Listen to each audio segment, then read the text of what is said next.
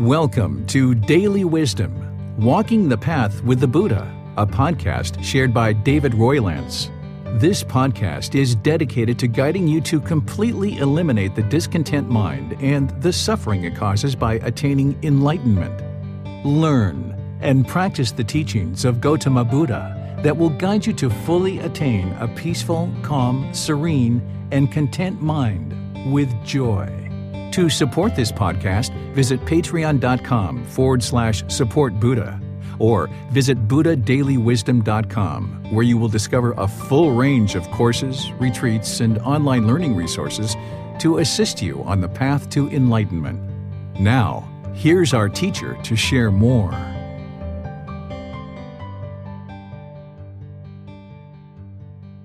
Sawadee Kap. Hello and welcome to Daily Wisdom, Walking the Path with the Buddha. Today we're going to be discussing the 5 hindrances. These are the 5 aspects of the mind that Gautama Buddha taught that will hinder you from the attainment of enlightenment, this mental state where the mind is permanently peaceful, calm, serene, and content with joy. This is something that I haven't put into the book, Developing a Life Practice, The Path That Leads to Nibbana, but was something that I thought would be a really nice kind of preliminary class prior to the restart of our group learning program, which will be restarting on Wednesday, the 3rd of February. Because as you embark on this journey, or if you've been on this journey for any length of time, there can easily be things that hinder you or obstruct you or block you from the attainment of enlightenment as you progress. Because this path to enlightenment is all about learning certain teachings, reflecting on those, and then applying them in practice so that you can train the mind to gradually improve. And there are certain aspects of the mind that we're eliminating in order to move closer to enlightenment, and there's certain aspects of the mind and certain qualities that we're cultivating into the mind. So here, what we're going to be talking about are the 5 hindrances, the 5 things that when you look at them and you understand them, you can start to work with them skillfully if any of these exist in your mind, which I have a feeling there probably are. As you see them and you're aware of them and you get the wisdom of what they are, that kind of helps you with the intellectual learning to be aware of what the 5 hindrances are. And then through understanding the remedy, which I'm going to be sharing with you today, through understanding this remedy, you can then apply that over a consistent period of time to remove this particular hindrance from the mind so that you can then be unobstructed as you walk closer and closer to enlightenment on this path to enlightenment. So thank you for joining. I really appreciate that you're here. If you've been part of the group learning program in the past, welcome. I'm glad that you're continuing in the program. If this is your first class with us and you're joining us as a preliminary class to the official restart on Wednesday, I would like to welcome you as well, because learning and practicing these teachings, you can gradually move the mind along this path that the Buddha shared with us that will gradually improve your wisdom and gradually train the mind to be more and more enlightened, where the mind will be peaceful, calm, serene, and content with joy. So thank you for joining. As we go, there's going to be opportunities for you to ask questions. Our moderator Max, actually not our moderator Max, our moderator James, and Manal, who isn't really officially the moderator today, but she's kind of there and kind of paying attention. They're both helping with the classes in order to take in any questions. And if you submit a question on Facebook, YouTube, or in our Zoom virtual classroom through the comment section, James was looking at that today, and he'll ensure that those questions get asked during the class so that I can answer them for you. And if you're in the Zoom classroom, you can electronically raise your hand and James will call on you to ask any questions or any follow-up questions, because he'll need to unmute you in order to allow you to ask your question. So let's go ahead and get started with today's class by talking and sharing some of the teachings from the actual Buddha. This first phrase here, this first teaching that I'm sharing, are teachings directly from the Buddha. And I sometimes like to share words directly from the Buddha in order to kind of help you understand where we're headed in terms of the teachings that I'm going to share with you. These are the actual words of the historical Buddha from the Pali Canon. He says bhikkhus. Bhikkhus are the male ordained practitioners. The females are bhikkhunis. So here he says bhikkhus. There are these 5 hindrances. What 5? The hindrance of sensual desire, the hindrance of ill will, the hindrance of complacency. Oftentimes people will translate this as sloth and torpor, so I translate it as complacency. The hindrance of restlessness and worry, the hindrance of doubt. These are the 5 hindrances. Then he goes on. This noble eightfold path is to be developed for direct knowledge of these 5 hindrances, for the full understanding of them, for their utter destruction, for their abandoning. Okay, so this is the Buddha essentially just very lightly introducing the 5 hindrances and saying that the Eightfold Path is the way to eliminate these. But he goes on in other parts of his teachings where he talks about other aspects of how to eliminate these 5 hindrances. But this is kind of like a little bit of an introduction. What we've got in the Pali Canon and where this is coming from is 45 volumes of books that are quite large and quite big. And this topic of the 5 hindrances isn't just in one particular area of the Pali Canon. It's kind of spread out over various aspects of these volumes of books, 45 volumes in the complete set. So this particular teaching is just one little tiny extract of pulling out from the Pali Canon where he was kind of introducing the 5 hindrances and kind of pointing to an aspect of how to eliminate them. But he talks further about them in his actual teachings, which you can start to become more and more familiar with. But oftentimes people find it a bit challenging to go right into the Buddhist teachings. So that's why there's teachers like me that will help kind of get you moving in the direction of learning some introductory teachings, getting more even into intermediate and advanced teachings before you actually move into learning directly with the words of the Buddha. Not that you couldn't start there. There's definitely people in the world that have started directly with the Buddhist teachings. But the challenge is that these teachings have been through 2,500 years of impermanence. There's been various people that have translated them in different ways, and there's different words being used in different translations, and everyone has a different perspective in some cases of what one thing means or another. So oftentimes if you're looking at 3, 4, 5 different translations of the same exact teaching, it can read very differently, and the person who's just starting out on a path can become quite confused. And that can be a hindrance right there by itself. So there's teachers like me that provide you the opportunity to reach out and seek guidance to learn as you go. And we kind of help explain to you what the Buddha taught. And then as you progress over many months or years, then you can move closer and closer to learning directly with the words of the Buddha, which we have a program here that does that each Saturday. So on Sunday and Wednesday, we teach this group learning program, which is kind of like a bachelor's degree, master's degree in Buddhist studies. And then moving into Saturday's class, which is the words of the Buddha, Pali Canon and English study group, that's kind of like a PhD because there you're learning directly with the words of the Buddha. But even in this group learning program, I oftentimes will bring in these teachings and these words of the Buddha just a little bit, just to kind of get you some introductory exposure to his word, his phrasing, his word choices, and some of the things that he has said during his life. So this particular teaching is just to kind of see that you're headed in the right direction, and the Buddha actually did indeed talk about these 5 hindrances. The next thing that I would like to share with you is just kind of helping you understand the perspective and kind of frame of reference of how these 5 hindrances fit in with all the other teachings. So the 5 hindrances have some similarities to the 10 fetters. When you learn in chapter 3 about the 10 fetters, The 10 fetters are the 10 taints or the 10 pollution of the mind that the Buddha talked about, that is essentially keeping a being in the unenlightened state.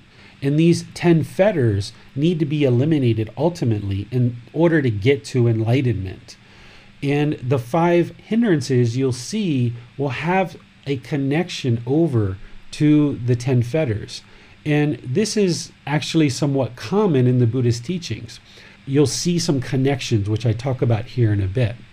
Through learning and practicing the Eightfold Path, like the Buddha talked about in that previous teaching, while eliminating these 10 fetters to include the 7 factors of enlightenment, which is another thing that we'll share in chapter 3, you will have eliminated the 5 hindrances. You will have completely eliminated the 5 hindrances once you learn the Eightfold Path, once you eliminate the 10 fetters, and using the 7 factors of enlightenment. The 5 hindrances will be long in your rearview mirror, having done that. But there's certain parts of the path as you progress that you might be feeling like there's some obstacles or some hindrances that are kind of blocking you. And as you do, that's why it's good to kind of look at the 5 hindrances to understand what they are and how to remedy them with the remedies that we're going to talk about today. The Buddhist teachings oftentimes point to each other, right? This is a very common thing where here, as I mentioned, the 5 hindrances are essentially pointing to the 10 fetters. 4 out of the 5 hindrances are essentially fetters, and there's 10 fetters. So they're essentially there. The 4 of the 5 are in the 10 fetters. So there's kind of like this duplication or crossover. And this is kind of common in the way that the Buddha taught. He even has this same kind of interlinking or interconnectivity in his teachings with things like the 3 universal truths, the 4 noble truths, the Eightfold Path, and the 5 precepts. All of these things are essentially interconnected, but they are individual teachings. But there's some crossover, because if you looked at just the 4 noble truths, you wouldn't really be able to understand that without understanding the 3 universal truths. And if you looked at just the Eightfold Path, you wouldn't be able to understand that until you looked at the 4 noble truths, which means you have to look at the 3 universal truths.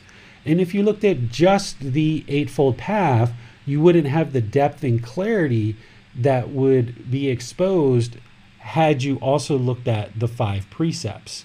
So there's kind of this layering approach. And this is the approach I take in my teaching too.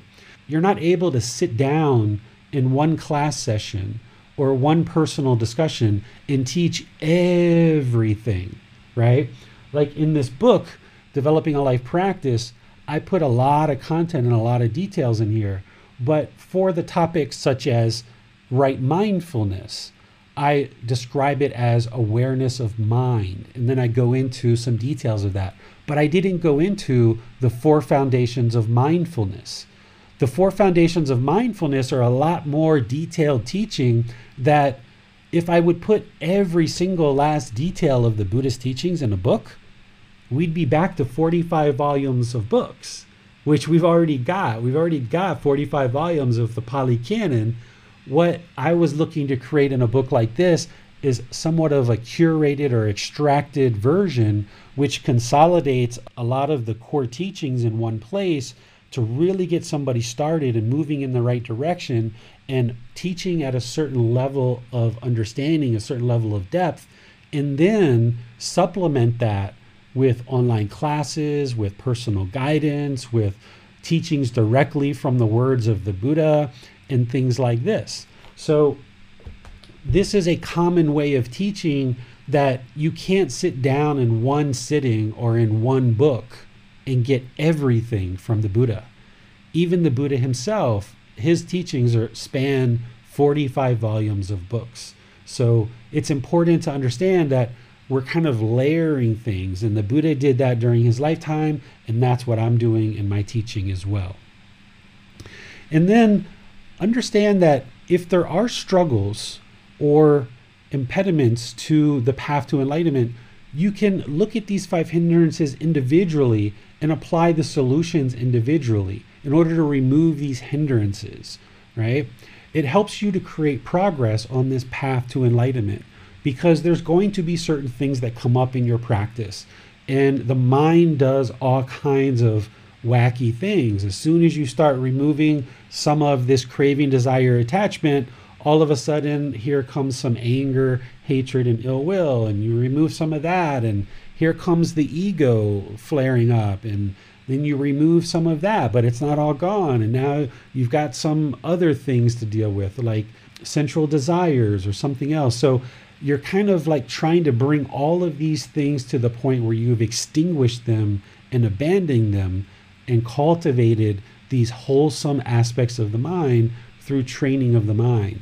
So at different times, should you have hindrances, you're going to be able to look to this as a way of how to solve these particular hindrances. And this is once again where personal guidance and these classes and reaching out to a teacher comes in, is that you wouldn't be able to progress on this path without a really good relationship with a teacher, where you are very respectful to the teacher and the teacher is very respectful to you. And there's this relationship that forms that you understand working with the teacher and talking with the teacher and receiving guidance and kind of developing that over time, where you feel more and more comfortable in doing that. Let me pause here and see if there's any questions so far before we go on any further in our class. And remember, if you have a question, just put that into Facebook, YouTube, or Zoom, or you can raise your hand electronically and ask your question directly. Seems that we have no questions at this time, David. Okay, we'll go ahead and move on then and continue in our class. Now let's actually talk about the individual hindrances themselves. The first one being sensual desire. This is the very first hindrance that the Buddha talks about, which is also part of the 10 fetters. So these sensual desires can hinder you from attaining enlightenment. Essentially what the sensual desires are there's these 6 senses. We call them the 6 sense faculties, or the 6 sense bases, which are the same 5 that you've always probably known growing up, which are the eyes, the nose, mouth, the ears, physical contact on the body. That's the first 5. And then the 6th one that we put in there for Buddhist teachings is the mind. That's a 6th sense, because what happens is, as an unenlightened human being, we crave and desire. We have this longing with a strong eagerness for pleasure through these 6 senses. So the eyes want to always see something that's pleasing. It likes agreeable forms. It wants to see things that are agreeable and pleasing. And when it does, and it gets the object of its affection through craving, desire, attachment, then the mind experiences pleasant feelings. But if the eyes see some kind of form that it disagrees with, then it experiences painful feelings, and it tends to want to push these away. And this is called aversion, or even we call it anger or hatred, right? And we kind of push things away in the unenlightened mind. Well, this also transpires through the other sense bases and sense faculties as well. Whether it's the nose, we smell something agreeable. Oh, that perfume, or that flower, or that cake, or those cookies smell so wonderful. And the mind's very pleased, and it finds pleasure, this central desire, this central pleasure through the nose and smelling an odor. But then also, if the nose is seeking out that satisfaction through a sensual desire, then when it smells something displeasing or disagreeable, then it's going to experience painful feelings as a result of that unpleasant odor that it's now taking in. And the tongue the same way, eating things and tasting things, the ears when you hear things, the body, physical contact with the body. And one of the things that we do here is, we want certain fabrics or certain blankets certain lotion. It doesn't mean those things are wrong or that we can't have those things. It just means that the mind gets attached and fixed to them, that when it doesn't have them, then the mind becomes discontent. It experiences this sadness or anger or frustration, these painful feelings. And then the sixth one here is the mind, that the mind will oftentimes be searching for the past pleasurable experiences that it had, or it'll be looking forward to the future for certain pleasurable things that are yet to come. And this is the desire. This is the mind searching through this sense of the mind, looking for pleasure. And sometimes the mind also experiences pain by looking to the past or looking to the future. And this causes the mind to be stuck and hindered in this unenlightened state. As long as the mind's doing this, as long as the mind is having this outward searching for satisfaction of pleasant feelings through these six senses, it's going to experience discontentedness of either painful feelings, pleasant feelings, or feelings that are neither painful nor pleasant. So the remedy here, which we go into in future classes a lot more deeply, but the remedy here is to eliminate this unwholesome root of craving, desire, attachment. This craving, desire, attachment, what you're going to hear in next week's class, is you're going to hear that this is the cause of all discontentedness.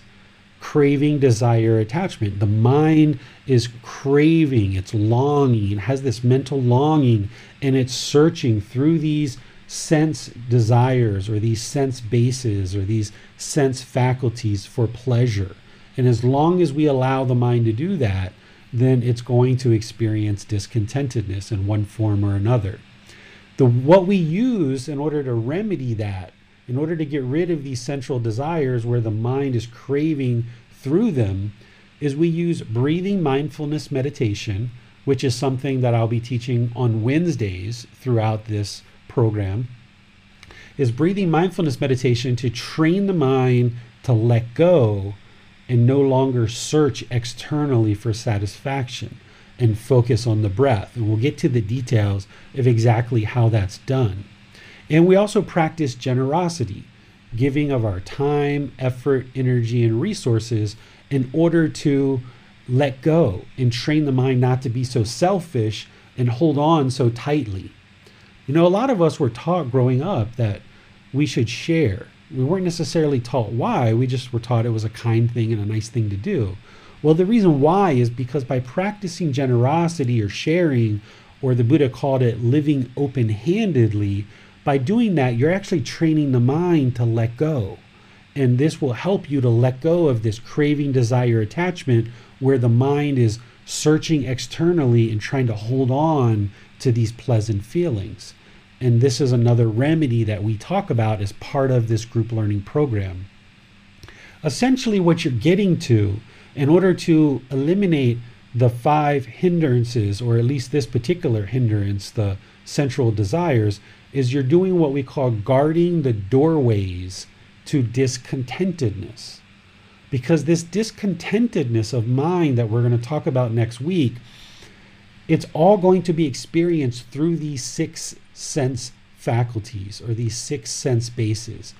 Any discontentedness that you experience in the mind, whether that's sadness, anger, frustration, irritation, annoyance, guilt, shame, fear, boredom, loneliness, shyness, jealousy, resentment, all of these discontent feelings in the mind are coming in through these doorways. And we call this guarding the doorways to discontentedness, or some people might say protecting the doorways to discontentedness. And this is something that we will explore more and more as we move forward in this program and all the other teachings that we talk about. The second hindrance that the Buddha talks about as a major hindrance is what we call ill will. This is also described as hatred or anger. Okay, this is one of the fetters, one of the things that need to be removed in order to get to enlightenment, but it's also one of what we call the 3 poisons or 3 fires or three unwholesome roots. This is just the Buddha's teachings, once again, referencing each other, kind of layering on top of each other. Okay? This ill will, this hatred, this anger, this hostility, aggression, resentment, frustration, irritation, annoyance. This is how the mind basically doesn't like what it doesn't like, and it tries to push things away. This is also sometimes referred to as aversion. The mind becomes hostile and aggressive because it doesn't get what it wants. That first hindrance is talking about the objects of the mind's desires. It wants this central desires. It wants these pleasant feelings. And when it gets it, the mind gets it. It feels these pleasant feelings. But when it doesn't get what it wants, then it will oftentimes experience this ill will or this hatred or this anger, this pushing away and pushing things away from you, and also blocking and kind of erecting a wall between you and other people where you can't just peacefully coexist with another person and just talk things out, where you can't just express what's going on in the mind because the mind's holding on to things so tightly that it doesn't want to just let go, and it holds on to this anger and hostility. And this causes us problems in our personal and our professional relationships, because now we can't exist peacefully with all beings. We can't have loving kindness and compassion and all these other good, wholesome qualities directed at this individual, because we might start seeing them as an enemy, because the unenlightened mind thinks that this other person did something harmful to you, and this person did something bad to you. And because the unenlightened mind attributes its discontentedness to this other person, it tries to push that out of your life, thinking that that's going to solve the problem. The unenlightened mind thinks that if I just push this out of my life, then that's going to solve the problem. And now, everything's okay and I feel better. But then what happens is another disagreeable thing comes up in your life, and now you've got to push that aside. And then another one, and another one, and another one. And what the unenlightened mind does is it just keeps pushing things aside and erecting this wall between you and other people. And now you can't peacefully coexist with others. And the people that you are hostile and angry with that are still in your life, they become hostile and angry with you. And it just becomes this very uncomfortable relationship where things become very hostile and aggressive in the relationship, and it feels uncomfortable. And the more uncomfortable it becomes, the more anger and hostility that usually grows as a result. Well, the remedy to this, to eliminate this from the mind, is loving kindness meditation. This is something that we also teach in this program on Wednesdays.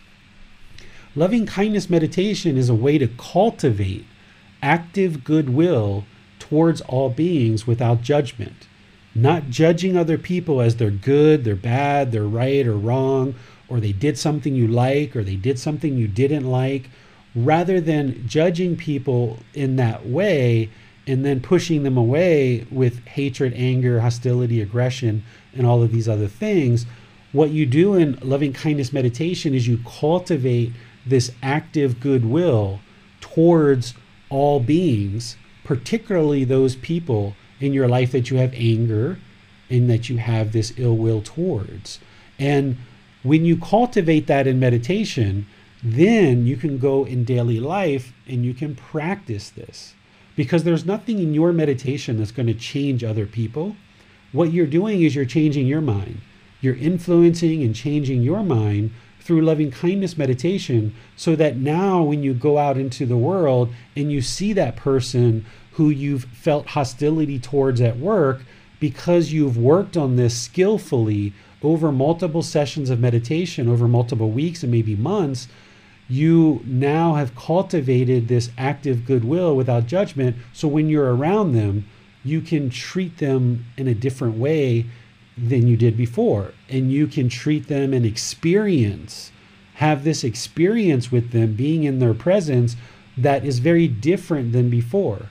Where before, when you had this ill will, this hatred and anger towards them, you got bottled up inside, you got a lot of pressure, you got anxiety before you had to go see them. You maybe became unkind, maybe you spoke in a harsh way towards them, and this caused you problems in your personal and professional life. But through recognizing that this ill will is originating in your mind, and it's not other people causing the problem, but it's you causing it yourself, and through you training that away and eliminating it skillfully with meditation, now when you're around that person physically, or you're on a phone call, or you're writing them an email, or whatever it is, you can now practice loving kindness towards that person and all other beings. And because you remove this ill will where you're harming people with your intention, speech, and actions, because you remove that from your practice, and what you're putting out into the world is loving kindness, active goodwill towards all beings without judgment, more and more as you practice that over time, that's what will come back to you. But you need to be able to do this for a long time over the course of your life. That's why we call this developing a life practice, because you can't just meditate a couple of times and everything in your life changes. You have to develop this life practice where you're actively eliminating certain qualities from the mind, and you're actively cultivating certain qualities in the mind. And then the third one that we'll talk about here before I'll accept questions again is what I call complacency. But you'll see this translated in a lot of other texts as sloth and torpor. And this is kind of like a really old phrase and word that people have held on to for a really long time. And there's more and more people that are starting to move away from that phrase, because most people say, what is sloth and torpor? What is that? Well, the way that I translate this aspect of the mind is complacency.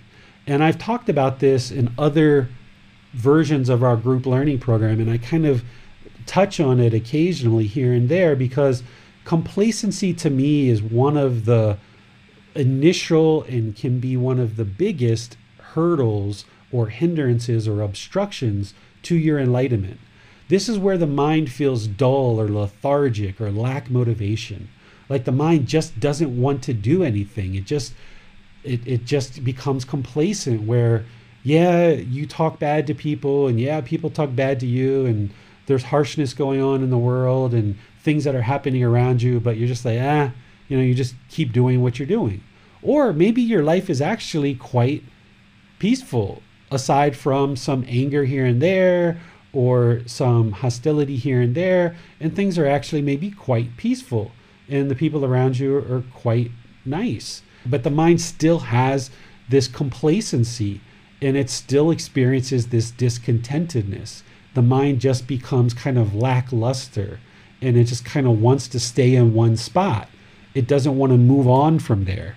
It doesn't want to move forward with taking the time, effort, energy, and resources to actively learn, to actively reflect on the teachings, and actively practice them.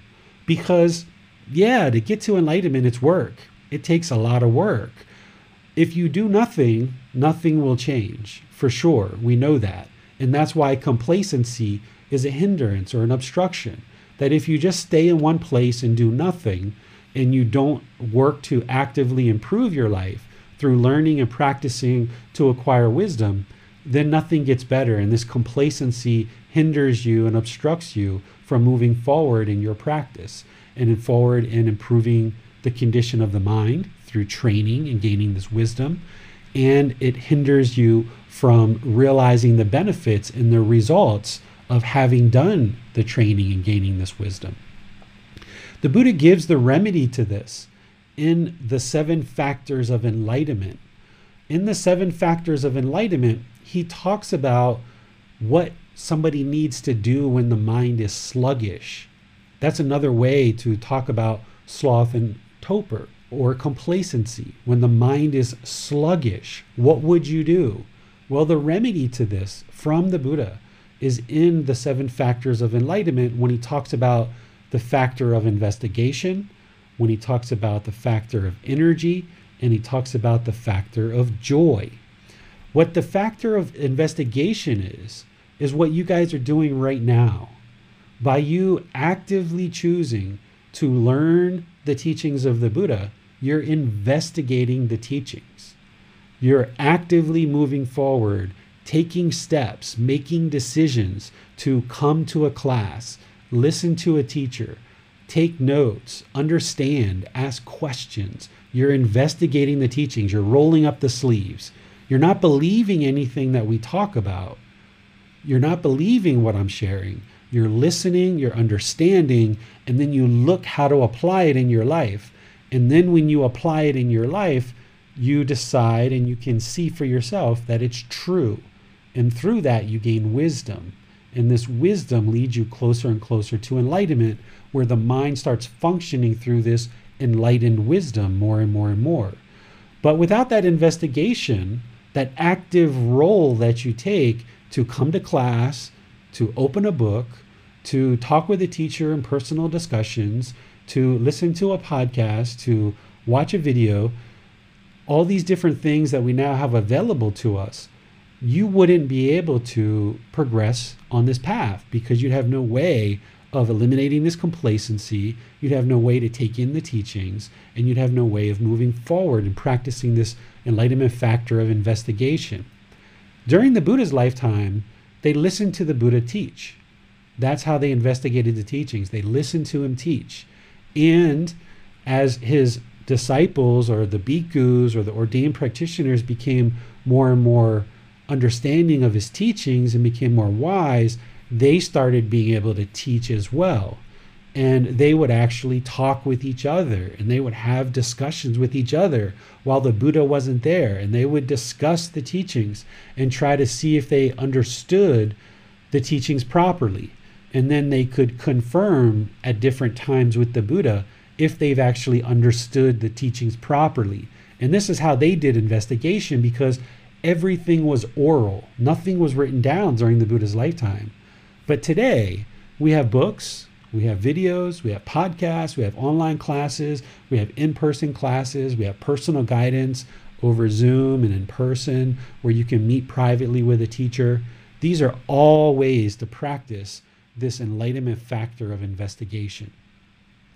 The enlightenment factor of energy is the mental alertness or vigor, right? Having this alertness of mind, right? You guys have experienced complacency, maybe not necessarily related to the Buddhist teachings, or maybe you have, but you've experienced complacency in other situations where maybe there's a certain project in your house that you kind of need to get done. Maybe the sink's been leaking or the toilet's leaking, and you know it's leaking and you know it needs to be fixed, and you know you just don't kind of get around to it because you kind of come complacent with it. It's not leaking that much, right? And you just kind of live with it for a while. Well, the Buddhist teachings here is that, you know, we shouldn't be complacent when it comes to training our mind, right? Because we don't know how much time we're going to get in this life. Most people don't. And based on where you end up dying, if you haven't attained enlightenment, there will be rebirth. And the whole goal is to train the mind to enlightenment so there isn't rebirth. Well, if you're kind of lackluster and you don't have this mental alertness and vigor where you're applying energy towards the teachings of the Buddha to learn them and actively practice them, then yeah, the mind's complacent. And this can happen at different stages of your progress on this path.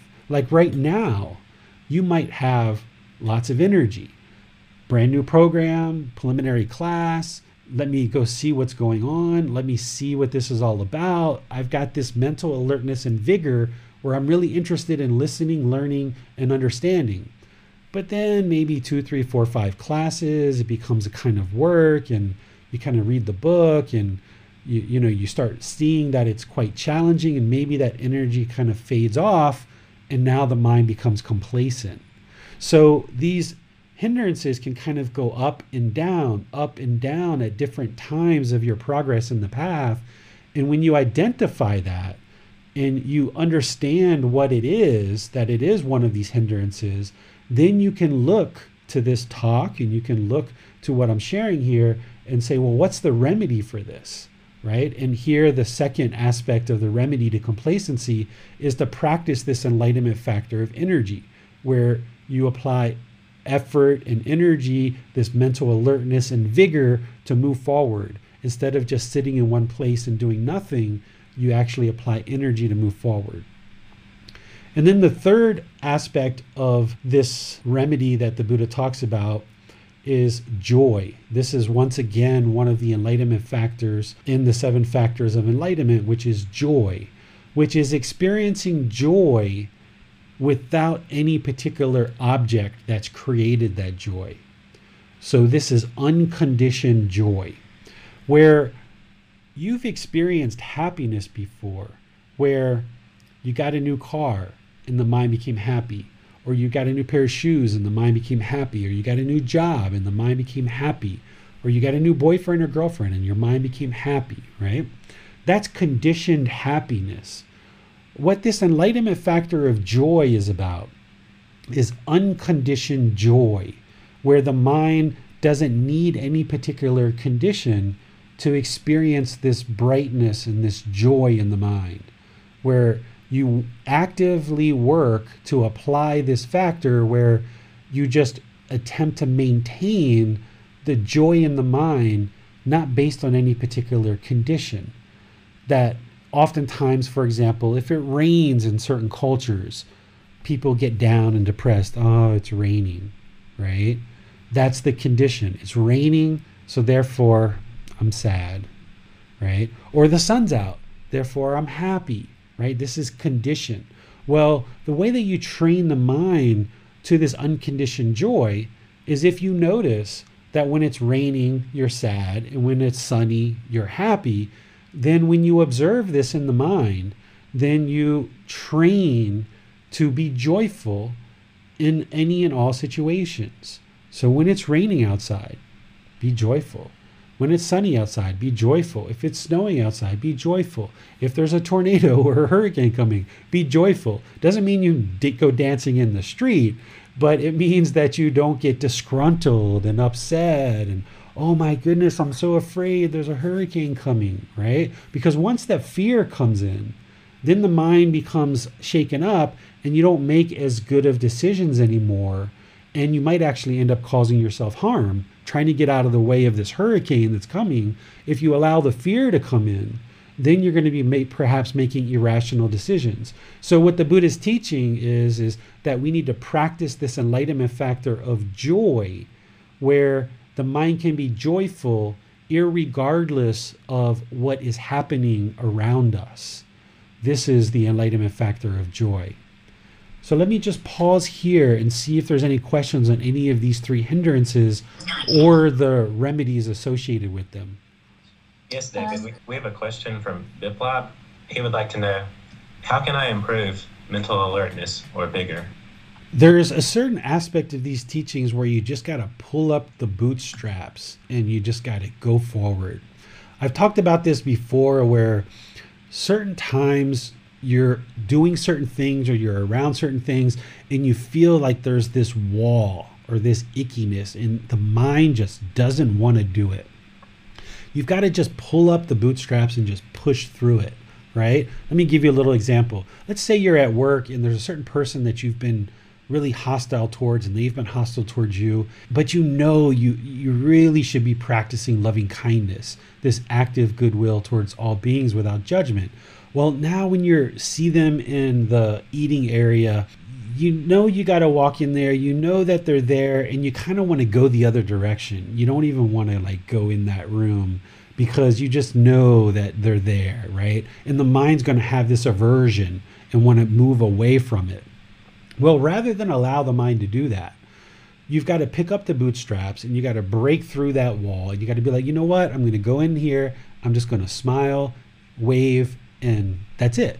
Even though a day ago or 5 days ago or 10 days ago, they were yelling and screaming at you at the top of their lungs and they were 100% disrespectful and rude to you, right? You've got to put that in the past, because you're never going to get to good territory in this relationship if you allow the past to hinder your ability to now practice this energy to go in there and just smile and wave to them. And you kind of chip away at these things little by little by little. It doesn't mean you have to go in there and give them a hug and kiss them and tell them how great and wonderful they are, but apply some energy where you become more alert of what's going on in the mind. You pick up the bootstraps and you just push through that wall, and you go in there and you just wave and smile. If that's what you need to do at that particular moment, and that's what you can bring yourself to do, then you do that. And then maybe the next time it gets easier, and the next time it gets easier, and the next time it gets easier. And then instead of just a smile and a wave, because you've kind of done this a few times, maybe now you say, "How are you, Bob?" Right? And you add that to it. And now you do that for a few times, and you get more and more comfortable with that. And this is how you practice energy, is just pick up the bootstraps and just do it. Even though the mind is trying to keep you anchored in the darkness, you've got to rip up those poles. You've got to rip up those stuff that's hindering you and just, move through it. That's the only way. Thanks, David. We have a question from Amina. She would like to know a clarification regarding pleasure of the senses regarding the eyes. If we enjoy seeing a mountain or flowers and gain joy from that viewing, is it not a hindrance, as it is not an attachment, but simply an appreciation of nature in that moment? Is this correct? Yes, that's correct, Amina. As I often say, is with the Buddhist teachings and pretty much all the other teachings, whether we're talking about other like Jesus Christ or Prophet Muhammad or any of these folks, but we won't put the Buddha necessarily in those same categories because the teachings are very different. But when we look at these kind of teachings, oftentimes the mind wants to see black and white, and it wants to be able to see either it's on or it's off, or black or white. But in reality, there's like this little sliver of white, and there's this little sliver of black, and there's this whole spectrum of gray and different ways to make decisions, where you can stand there and look at the mountain and just be like, oh, wow, that's a beautiful mountain. And you can appreciate it, you can draw it, you can paint it, you can do whatever you're going to do, and you can enjoy viewing that mountain. What happens is if the mind now holds on to it and it finds such pleasure and such delight in this view that now when it sees other forms, it becomes discontent. This is a craving, desire, attachment, where the mind is now longing for this contact of form through the eyes. So there's nothing wrong, right? The Buddha's not teaching what's right or wrong. He's teaching about what's causing the mind to be discontent. So while you're standing there looking at the mountain and enjoying it, a more awakened mind is going to already recognize this is impermanent. Don't allow the mind to get fixed to it, that it's not going to see this permanently. So you just enjoy it for whatever moments you have, whether that's 5 minutes, 5 hours, or 5 days. If you're on a holiday somewhere and you're looking at a beautiful mountain out of your resort, you enjoy it for what it is. And then when it's over, it's over. And you just know, okay, off to the next thing. And this is how you train the mind to guard those doorways, that while you're looking at the mountain, you automatically know that this is impermanent, and you just enjoy it for what it is in those moments, and then you just move on to other things. Thanks, David. So it seems that the key is not so much that we're not experiencing joy, but we're not attaching to those feelings of joy and the things that cause them. Right. I explained this recently because this question comes up, and it'll probably come up next Sunday when we're talking about the three universal truths and the Four Noble Truths, about these pleasant feelings of happiness, excitement, and elation that are conditioned, right? They're conditioned feelings based on some condition being met. And I talk about the goal with enlightenment is this unconditioned joy, right? This unconditioned joy. Well, what is that? Well, think about conditioned love. If someone has certain criteria that have to be met, and if you meet these criteria, they will love you, right? And then think about unconditional love, which is, I just love you because I love you. And you're a human being and I just love you. Or you're an animal and I just love you. There's no condition that you have to meet. If you're angry at me, I love you. If you're smiling at me, I love you, right? So there's this conditioned love, which all these criteria have to be met. And if you don't meet them, I don't love you. Or if you stop meeting those conditions, I will stop loving you. But then there's this unconditional love, which is just, I love you just because. Which one of those would you rather have in your life? Conditioned love or unconditioned love? I think the majority of the people would probably say unconditional love. Well, the same thing here is, would you rather have conditioned happiness where it's sometimes there and sometimes not, based on some conditions that are either met or not?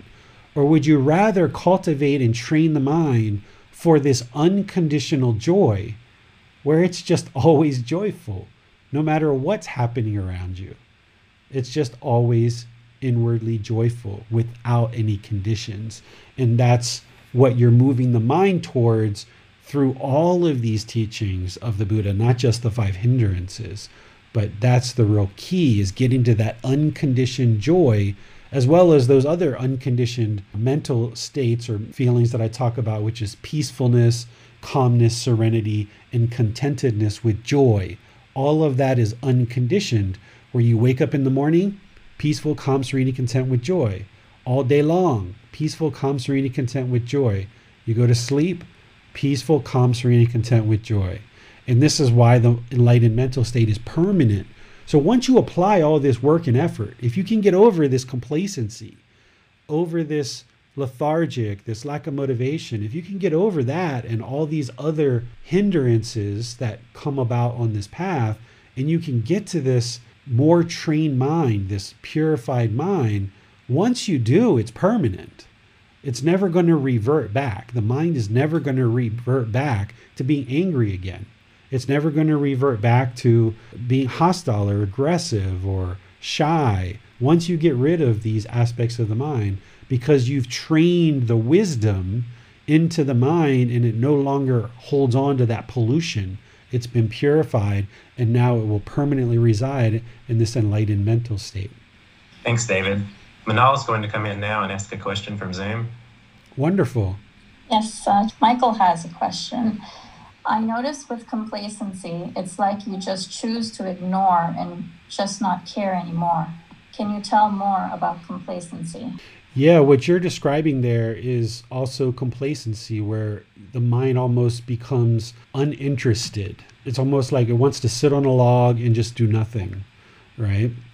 And you can experience this all the way through, even up into the first, second, third stage of enlightenment, where this is one of the reasons why I feel, sorry, I'm going to go off the side a little bit. This is one of the reasons why I feel that the Buddha had the monks accept food from the household practitioners, where he was always bringing the monks in contact with household practitioners. Because the more you learn and you train in these teachings, the mind wants to go into seclusion. It wants to just be by itself, even in that first, second, third stage of enlightenment, before it gets the real brilliance and the real brightness of the enlightened mind practicing all these teachings. It wants to just revert inward, and it just becomes almost so content being alone. Whereas if before you felt lonely and bored, and that's where some of the complacency came in, where as you get into that first, second, third stage of enlightenment, you can become so content being alone that you actually aren't even interested in being around other people. And you've got to actively move the mind using this energy and this joy and this effort to interact with people and get outside the house and spend time around others and go do things with the family. It doesn't mean you have to do it every single day, but you've got to take some action in order to pick up the books, pick up the videos, apply that investigation as the enlightenment factor of investigation. You've got to apply some mental vigor where you notice the mind recedes and starts to become complacent. If you can catch that early, then it's a lot easier to bring it out. Whereas if you've been sitting around for several weeks, it's a little bit harder to get that back to where you would like it to be, which is in the middle. That's what the Buddha talked about. It's always talked about being in the middle, right? So when you start noticing the mind drifting off into this complacency or this dullness, lacking motivation and just wanting to sit around and be secluded and always by itself and just kind of block the world out and just ho-hum, I'm discontent, I'm angry, I'm just going to sit around and be complacent about it. You've got to catch that and bring the mind back with energy. And part of that is investigating the teachings. Part of that is maintaining a consistent meditation practice and lots of other good, wholesome aspects of practice to move the mind where it's performing optimally and it no longer dips down into that complacency. I have a follow-up question related to complacency, Teacher David.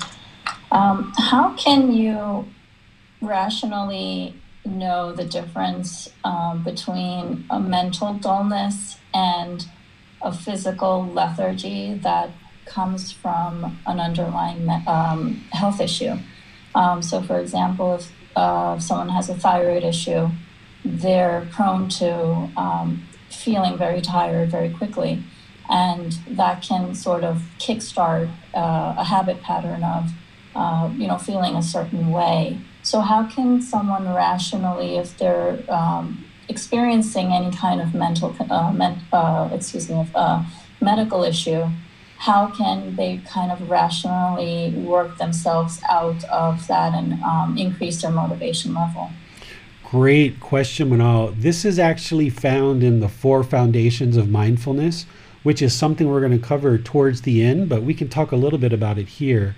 I've got something prepared to talk about this because in the 4 foundations of mindfulness, the Buddha separates the body, feelings, the condition of the mind, and mental objects into 4 different parts. And with awareness and observation of these 4 different parts, then you're able to discern, where is this lethargy coming from? Is it coming from the physical body and something that needs to be addressed there? Is it coming from the feelings and the feelings that are existing and being produced in the mind? Is it just a condition of the mind that is being precipitated by these feelings or from some bodily sensation? Or is it because there is this hindrance, these hindrances are also called mental objects. Is it because of one of these mental objects that are in the mind that is causing this lethargy? So we're going to describe this a bit more detail in the 4 foundations of mindfulness, but that's really good that you're cluing into separating where is this really coming from. And this is how and why the Buddha separates things the way that he does so that you can identify what's the real root cause and you can work with it skillfully. Everything about the Buddha's teachings is getting to the root, to the core central problem, because if you get to the roots, you can uproot this problem or this challenge, and then you've solved it entirely. Forgive me for using the analogy of chopping down a tree, but if you chop down a tree and you left the roots, there's still going to be growth there, and it's still going to disturb the earth. But if you had to chop down this tree and you dug into the soil and you got rid of all the roots and all the individual little spiny roots and completely cleared it out, it's no longer going to disturb this soil, right? And that's what the Buddha is doing in all of his teachings, is he's showing you and pointing you back to the root cause of all of these destructive, unwholesome aspects of the mind so that you can uproot it and then you can replace it with wholesome roots. So it's good that you're cluing into that, Manal. Let's just wait a little bit before we get into it in too much detail. And if I don't answer your question when we talk about the 4 foundations of mindfulness, be sure to bring it back up again. Thanks, David. We have a question from Judith. Judith says, when it rains, Aiden is happy for the plants. Is Aiden happy, or is Aiden experiencing sympathetic joy? Is sympathetic joy permanent or impermanent? Okay, a bunch of different questions there. When they experience happiness, when they experience that they are the ones that are going to be able to figure out why they're experiencing it. Looking from the outside in, you can't tell why somebody else is experiencing a certain amount of happiness or joy. You can't tell whether it's conditioned or unconditioned in all situations. Sometimes you certainly can, but in other cases you can't. So at no time should we be trying to figure out other people unless you're in a teacher-student relationship. Oftentimes a teacher is going to try to help you to figure out what you're experiencing so that you can look at it more skillfully and resolve it. So in your example, that particular person can be experiencing that because of a condition, or it could be unconditioned. We would have to talk to the person to understand more of whether they are experiencing it as a conditioned happiness or unconditioned joy. But that's that person's practice. We don't necessarily need to know about them. You just need to know about your mind. And if you understand your mind, that's the real key. Okay? So that's the first part of that. The second part of that is sympathetic joy permanent or impermanent? Sympathetic joy is impermanent up until the time that you attain enlightenment. As the mind gradually moves closer and closer to enlightenment and you attain this permanent mental state gradually over time through gradual training, it eventually becomes permanent because the enlightened mind itself is permanent. So all of those good, wholesome qualities that you cultivated in order to get to enlightenment all reside permanently. This is something that I haven't talked about yet, but perhaps we should more when we get to chapter 14, which is all about love. You know how we talk about conditioned phenomenon are impermanent. That's what the Buddha talked about. He didn't say everything is impermanent. He said essentially conditioned feelings, conditioned phenomenon are impermanent.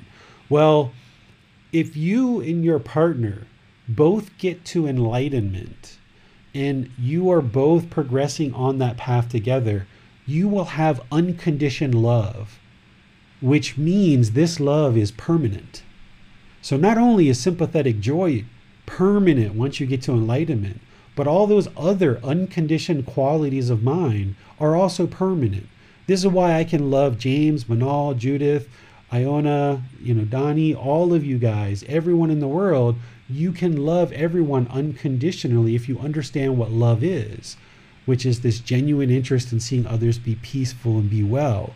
So there's certain mental qualities that become permanent because they're unconditioned. There's no condition that's creating this love. There's no condition that's creating this sympathetic joy. It's just the mind is always experiencing that and practicing that. Thanks, David. Those are all the questions we have for now. All right, wonderful. You guys have some great questions. Let's move to the next two, which is restlessness and worry, which is the fourth one. But now there's this added piece to it, which is worry. So let's be sure we talk about both of these separately and then talk about the antidote. Restlessness is confusion, distracted, restless state of mind. This is like an overactive mind. This is where the mind wants to multitask and it wants to do all these things all the time. And it wants to go, go, go, go, go. It's just restless. This is kind of the opposite of complacency, right? So complacency is on one side of the spectrum. Restlessness is on the other side. And what we're trying to do is we're trying to bring the mind into the middle, which is what the Buddha taught. So this overactive, distracted, restless mind, which is an overactive mind, but oftentimes that starts to show up in the body, in bodily actions, as well as our speech. If people are speaking really, really fast, really, really rapidly, if you're doing that, that is because the mind is overactive and restless. Or if you're bobbing your foot, like you're bobbing your knee up and down, up and down, up and down right now as you're listening to me talk, or if you're tapping your finger, right? This is because the mind is overactive, right? And there's a lot of activity in the mind and it's not calm. The mind is restless. And therefore, because the mind is restless, that's the intentions, the part of the Eightfold Path, we tend to see it in the speech, in the actions. It comes through by rapid speech and rapid movements of the body. Okay? So that's restlessness. Worry is this component of the mind, this object of the mind, where you worry about your own unskillful conduct. There's some people that can just be really, really worried about what they do each individual moment. And if they do something that isn't part of the Buddhist teachings, like if they lie by accident, they can become very worried by that. Or if they, maybe they steal, or maybe they speak harshly, or maybe they speak using idle chatter or something like this. Their mind can become very worried because they feel like some doom is going to come to them. Because if you think about the natural law of karma as punishment and rewards, which it isn't, but if you think that way, then the mind can oftentimes become very worried and think that, wow, I've been on this path for 6 months or a year. I've been doing all this work and man, I'm still talking harshly, right? And just be worried about your own unskillful conduct. So you've got to get rid of that along with getting rid of the restlessness, because if the mind's overactive, it can lead to worry. It can lead to being worried about your own unskillful conduct. So this is why these two are together here. And to eradicate this, what you need to do is you need to build singleness of mind and develop this singleness of mind. And we do that through breathing mindfulness meditation. I didn't repeat that here, but that's the way that we build concentration in the mind, is through breathing mindfulness meditation in order to create singleness of mind. That's one practice, is breathing mindfulness meditation. But also, as we were talking the other day, is you need to train the mind to only do one thing at a time. You are probably doing things like watching TV and eating, or walking and listening to music, or walking, listening to a podcast, or walking and listening to music, right? Doesn't mean you have to hurry up and run out and eliminate that from your life right now. You might actually enjoy driving and listening to some nice music. And that might be what you're doing right now. And that's just where you're at in your practice. But as you refine this mind more and more and more, and if you're noticing that the mind becomes restless or overactive, you've got to bring this down where the Buddha taught, if you're walking, you're walking. If you're talking, you're talking. If you're eating, you're eating. And he went on and he said, if you're urinating, you're urinating. If you're defecating, you're defecating. How many people in the world sit on the toilet and play with their phones? And then they end up sitting there for a long time. And in the old days, people used to sit on the toilet and read magazines or newspapers. And it ends up taking so long to do your business because the mind's preoccupied with reading or looking at your phone. Or think about all the people that have ever dropped their phone in the toilet because their mind's trying to do more than one thing at a time. So this is unskillful, and it leads to unwholesome results. So not only do you need meditation and breathing mindfulness meditation specifically to train singleness of mind, to focus on the breath, but you also need to train the mind to only do one thing at a time. When it's time to eat, just sit and eat.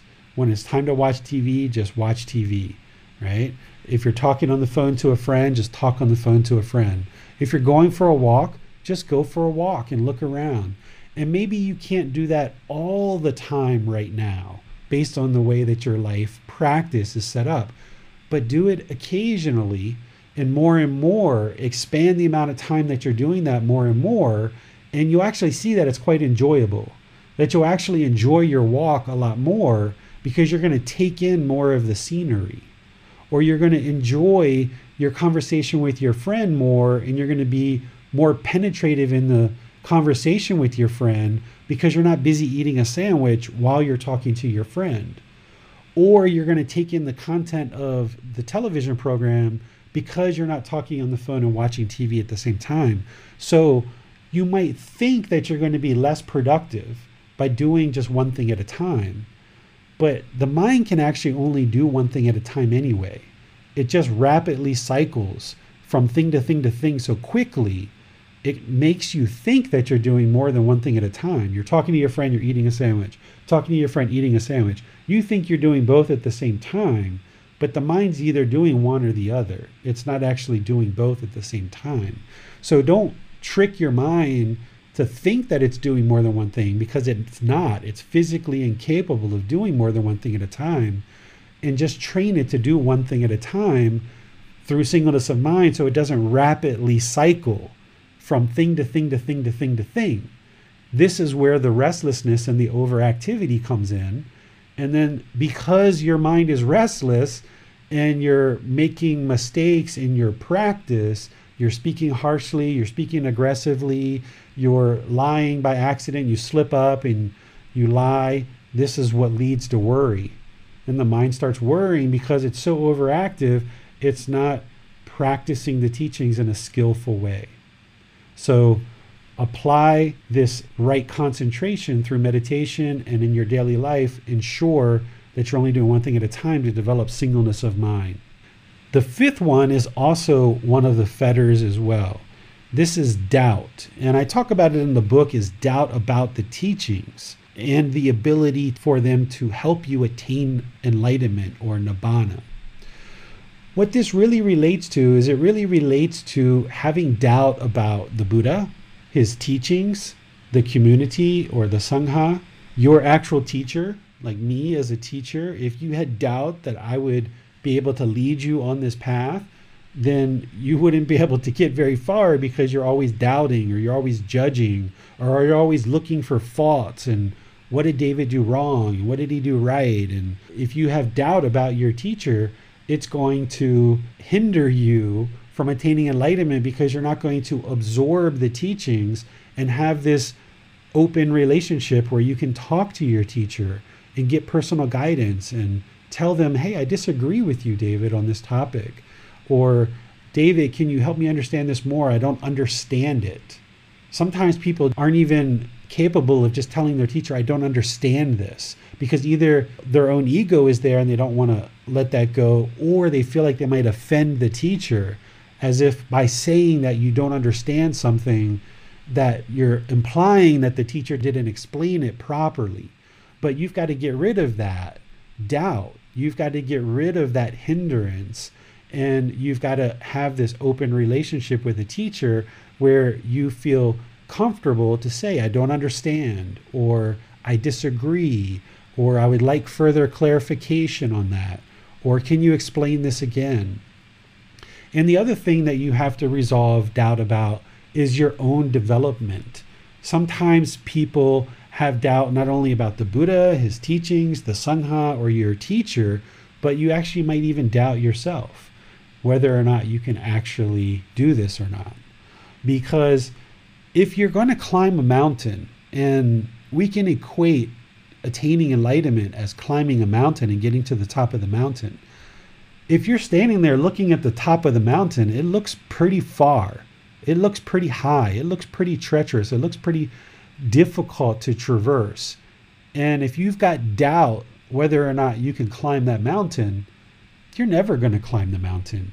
You'll either give up before trying, you'll be halfway there and you'll give up or get too tired, you'll become complacent or what have you. So if you have doubt about your own development and your own ability to get to the top of that mountain, then you're going to be hindered. So this doubt might show up at different times. Right now, you might not have doubt, and that's great and that's wonderful. But if it crops up later at any point in your practice, that's where you've got to ensure that you do a thorough job of learning, reflecting, and practicing the teachings of the Buddha. Because by practicing that enlightenment factor of investigation, where you don't believe any of the teachings, but you learn them and practice them to see the truth, now you gain more and more confidence. Where when you first meet with your teacher and you talk to your teacher, they start explaining the three universal truths and the Four Noble Truths to you, and they start showing you how these teachings are truth, and then you can independently verify that on your own without belief. That can build some confidence for the Buddha, his teachings, the community, your teacher, and for you. Because it's like, aha, I understand those 3 universal truths. Aha, I understand those 4 noble truths. Not quite practicing them yet all the time, but I understand them. And you don't have to give yourself a real big pat on the back that leads to pride or arrogance or ego, but look at where you're making progress and be like, yeah, last week I was angry and frustrated. That same thing happened today, and I just got kind of annoyed. Hey, that's progress, right? So not a real big pat on the back where it goes to pride and arrogance, but just acknowledge your development and your improvement and see that you can actually do it. So this will slowly erode the doubt if you start learning and practicing the teachings, being sure that you reflect on them and you see the truth, that you can gain wisdom. And the more wisdom, the more understanding you get in these teachings, the more confidence that you can build. Because the opposite of doubt is confidence. That's what you're trying to build here. You're trying to build confidence in the Buddha, his teachings, the community of practitioners, your individual teacher, and your own development. That's what you're working towards, is to build this confidence. And that doesn't always happen right out of the gate. It's built step by step by step by step.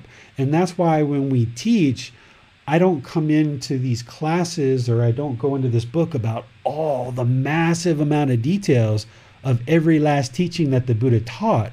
Because if that book landed on your desk, think about how much doubt you would have if you've got thick books like, oh my goodness, what am I going to do with this? This is surely a mountain.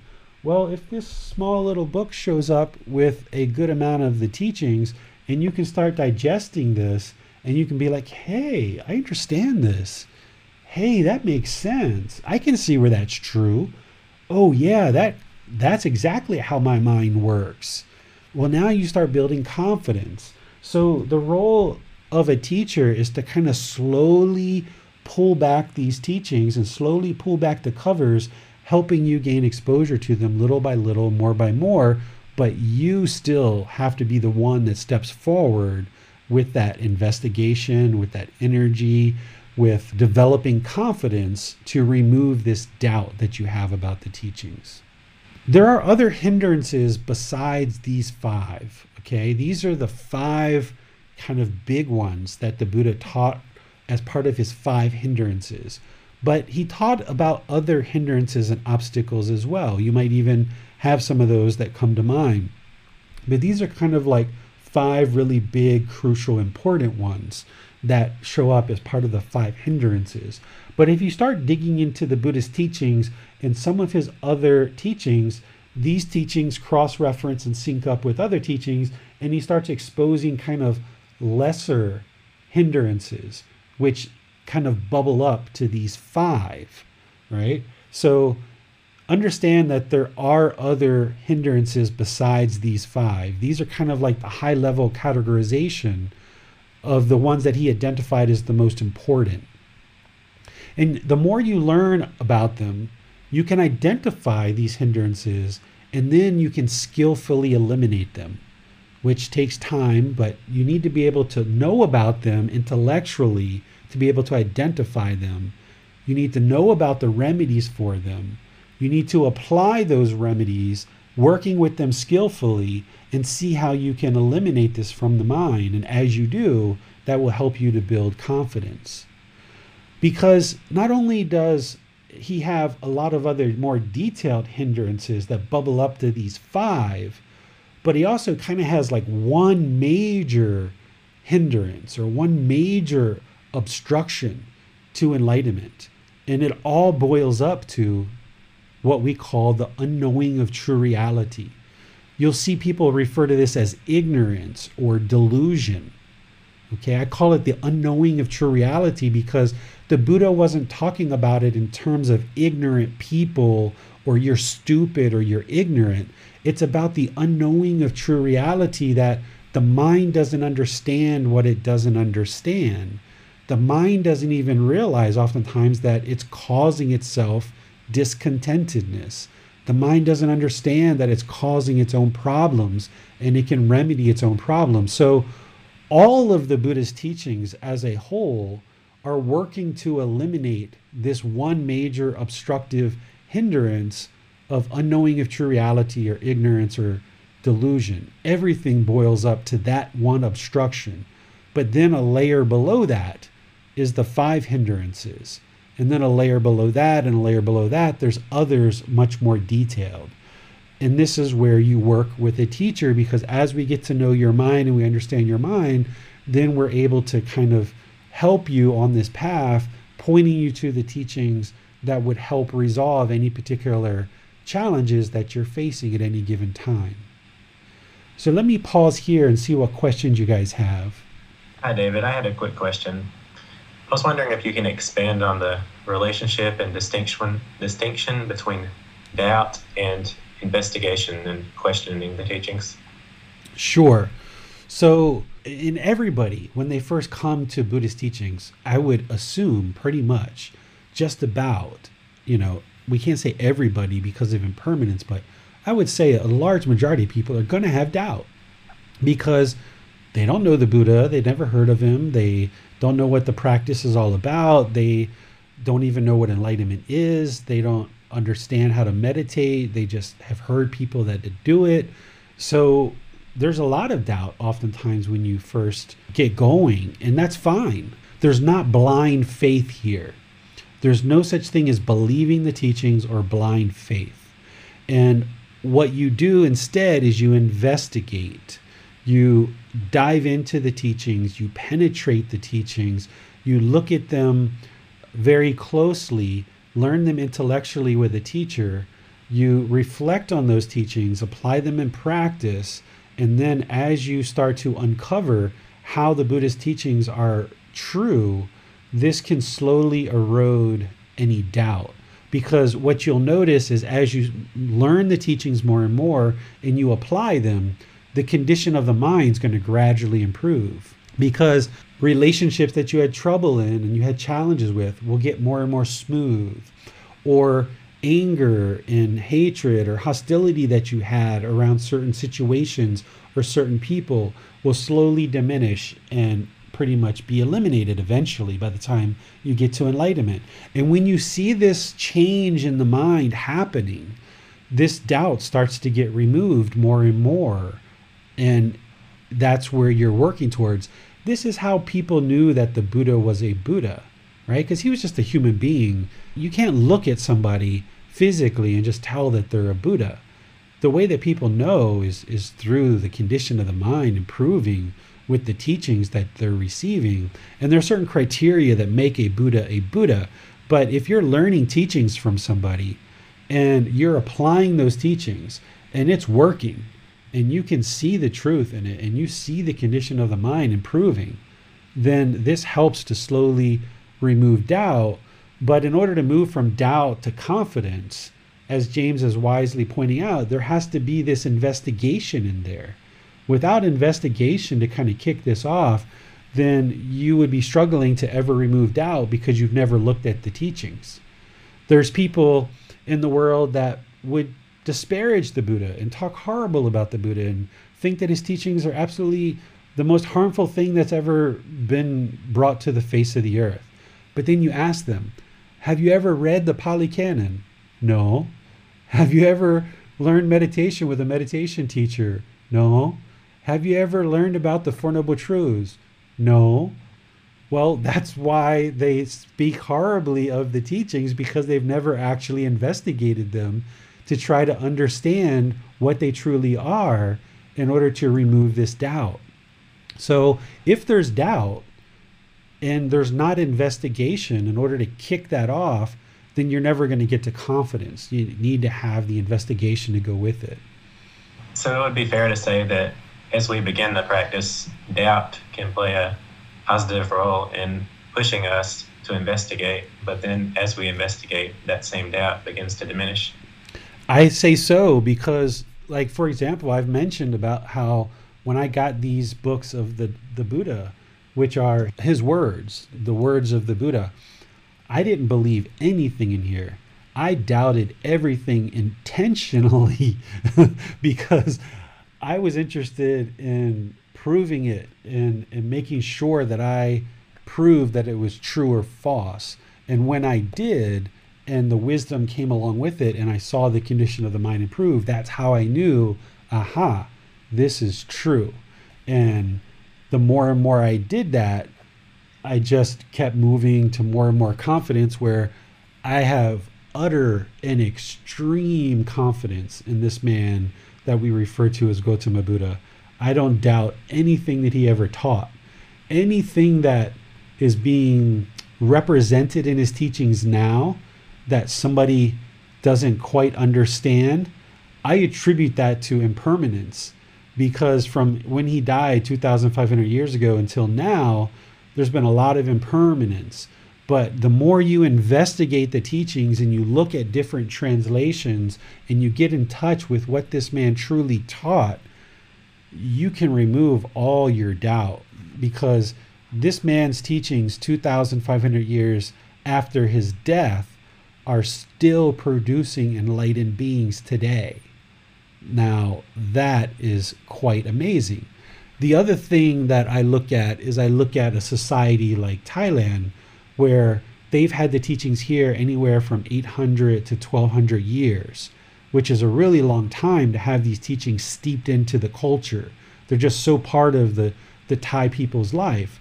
Well, this enlightened mind is peaceful, calm, serene, and content with joy, where people should be practicing loving kindness and compassion and generosity and all these other good, wholesome teachings. Well, if the Buddhist teachings are true and we're going to build confidence in the Buddha, why don't we look to the largest population of people that are practicing the teachings that are closest to the lifetime of the Buddha, which is here in Thailand? 95% of this population of 70 million people consider themselves practitioners of the Buddhist teachings. And they're, of course, at different stages of their learning and development, but 95% of this population of 70 million people consider themselves Theravada Buddhist practitioners, which is the tradition of Buddhism closest to the lifetime of the Buddha. So if these teachings truly lead to a peaceful, calm, serene, and content mind with joy, where there's lots of love and kindness, compassion, generosity, and all these other good, wholesome teachings, then we should observe a very peaceful society in comparison to other societies that aren't practicing these teachings. And from my experience, that's exactly what I see.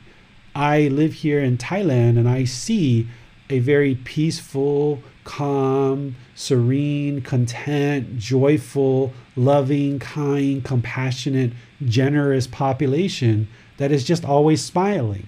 This is why they call Thailand the land of smiles. So this is how you can even take something and reflect on it.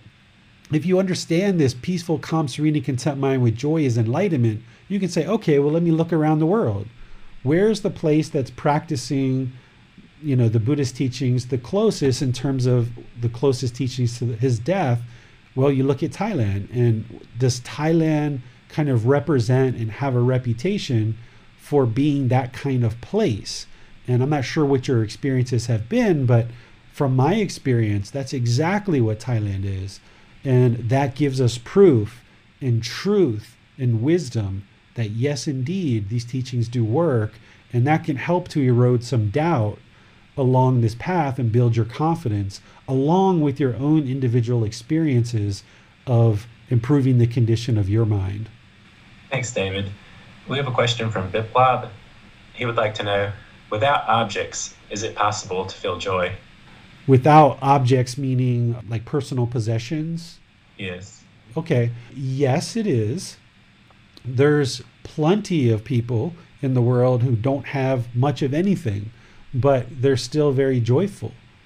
It's not required to have a cell phone to be joyful. It's not required to have a car or a motorbike to be joyful. These are conditioned feelings. If your mind is conditioned on having these certain possessions, and when you have them, the mind's happy, and when you don't have them, then the mind's not happy. That's what conditioned happiness is.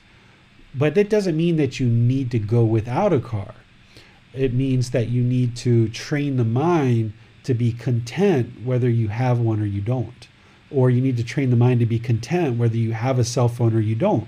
One of the things that probably happens a couple 100,000 times a day is people break their cell phones, right? And as soon as people break their cell phones, oftentimes people get very discontent. They get very worried, they get very fearful, they get very restless in the mind because all their data is here, their contacts. This is almost people's lives, right? This is how they interact with the world.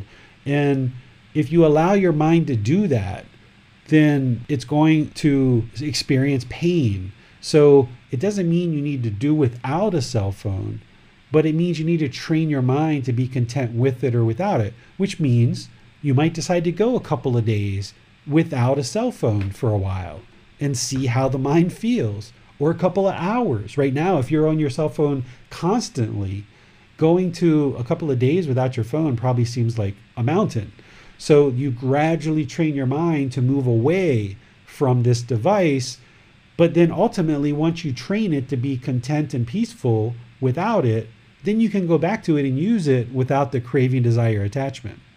So if you notice that you're constantly on your phone and you've got this longing and strong eagerness for something like a phone, then I suggest that you try to go a few hours without it. And then you expand that more and more and more time until your mind is no longer obsessed and constantly thinking about how many likes do I have? How many loves do I have? Who called me? Who messaged me? What's going on in the news? What's happening on YouTube? When you can distance the mind and the mind stops obsessing about it, and then once you do, you can then kind of ease back into using it again. And then once you do, should your phone break, it's like, okay, well, it's impermanent. Let me get another one. And your mind won't be discontent when something bad happens to it because you've preemptively trained the mind. You've identified, aha, I've got an attachment here. I've got some craving, desire, attachment. Let me resolve that, because if I don't remedy that, someday it's going to lead to a painful feeling because I get so much pleasure being on this phone. That pleasure is still discontentedness. So if you're getting all that pleasure, then that's discontentedness. Someday you're going to get pain when you can't get on your phone. So when you identify that as the red light on the dashboard of your car, you've got to now take action to distance yourself from that, train the mind away from it. And then once the mind stops obsessing about it, no longer has that longing with strong eagerness, then eventually you can go back to the phone and use it now as a tool without craving, desire, attachment. Biplop has another question. Without craving, is it possible to pay attention to specific things? When I know about things, is it craving? If there's no attraction, why would I give concentration or pay attention? You can concentrate 1,000,000 times more, Biplop, without craving, desire, attachment. It's the craving, desire, attachment that's actually hindering people from concentration. That's why the whole Eightfold Path, it leads to concentration. This enlightened mind that I describe as peaceful, calm, serene, and content with joy, some of the other aspects of the enlightened mind is focus, concentration, clarity of thought, and deep memorization. So the more you train the mind in the direction of enlightenment to come into the middle, now it's going to perform optimally, where it will no longer experience this longing with a strong eagerness, this craving. I want it my way. It's got to be my way, because the mind's burdened with that. It's burdened with the craving, desire, attachment. It's burdened with this hatred, anger, ill will, this unknowing of true reality, this ignorance, this delusion. It's burdened by all of that in these 5 hindrances. A lot of times, the 10 fetters, all of this other stuff, the mind's polluted. And this path to enlightenment is to purify it and clean it all out. And when you clean it all out, it's going to function so much better, and you're going to have deep concentration more than you ever did before. And that's how you know your mind's moving closer and closer to enlightenment, because you see the concentration improving more and more and more. but you've got to do it on a long-term basis. It's not like you meditate for 1 week and you immediately get concentration. Now, some people, they can observe some improvements in a couple of days or a couple of weeks, but it's not going to be the same as when you get to enlightenment. It's going to be massively more when you get to enlightenment, but you should see some gradual improvement as you're progressing more and more on the path. There were some other parts to his question, James. Can you repeat those? He asked, when I know about things, is it craving? And if there's no attraction, why would I give concentration or pay attention? Okay, so when you know about something, this is wisdom, right? The goal in this life is to acquire more and more wisdom, particularly among these teachings, because the more wisdom you get, the more liberated the mind is going to be. The mind's going to be liberated, stop being held down by all this pollution in the mind. So the more that you eliminate all of these things, you will be able to let go and become more content and peaceful. Why would you be interested in something? That's a personal thing, right? Each person has different things that they're interested in and why they're interested in those things. Every student, every person is a unique being, and we all have different things that we're interested in. I'm very interested in sharing these teachings and helping others in the world to learn and practice these teachings. It's not because of anything pleasurable. It's not because of anything painful. I just feel it's the right thing to do to help people in the world to learn and practice these teachings. And I think the more that I do that, and I feel the more that I do that, that people will benefit from these good, wholesome teachings, and the world will gradually improve over time more and more. But that's just my interest. Somebody else who's on this path might have a real interest in helping animals, or might have a real interest in being a business person, or have an interest of doing nonprofit work, or any number of things, being a stay-at-home mom or dad. So everybody's going to have their own unique interests and the reason why they're interested in those things. And that's usually based off of our experiences. For me, I had a very, very, very difficult life. A very difficult life. I would even say a horrible life. Even though there was definitely some wonderful things that happened throughout my life, it was extremely difficult.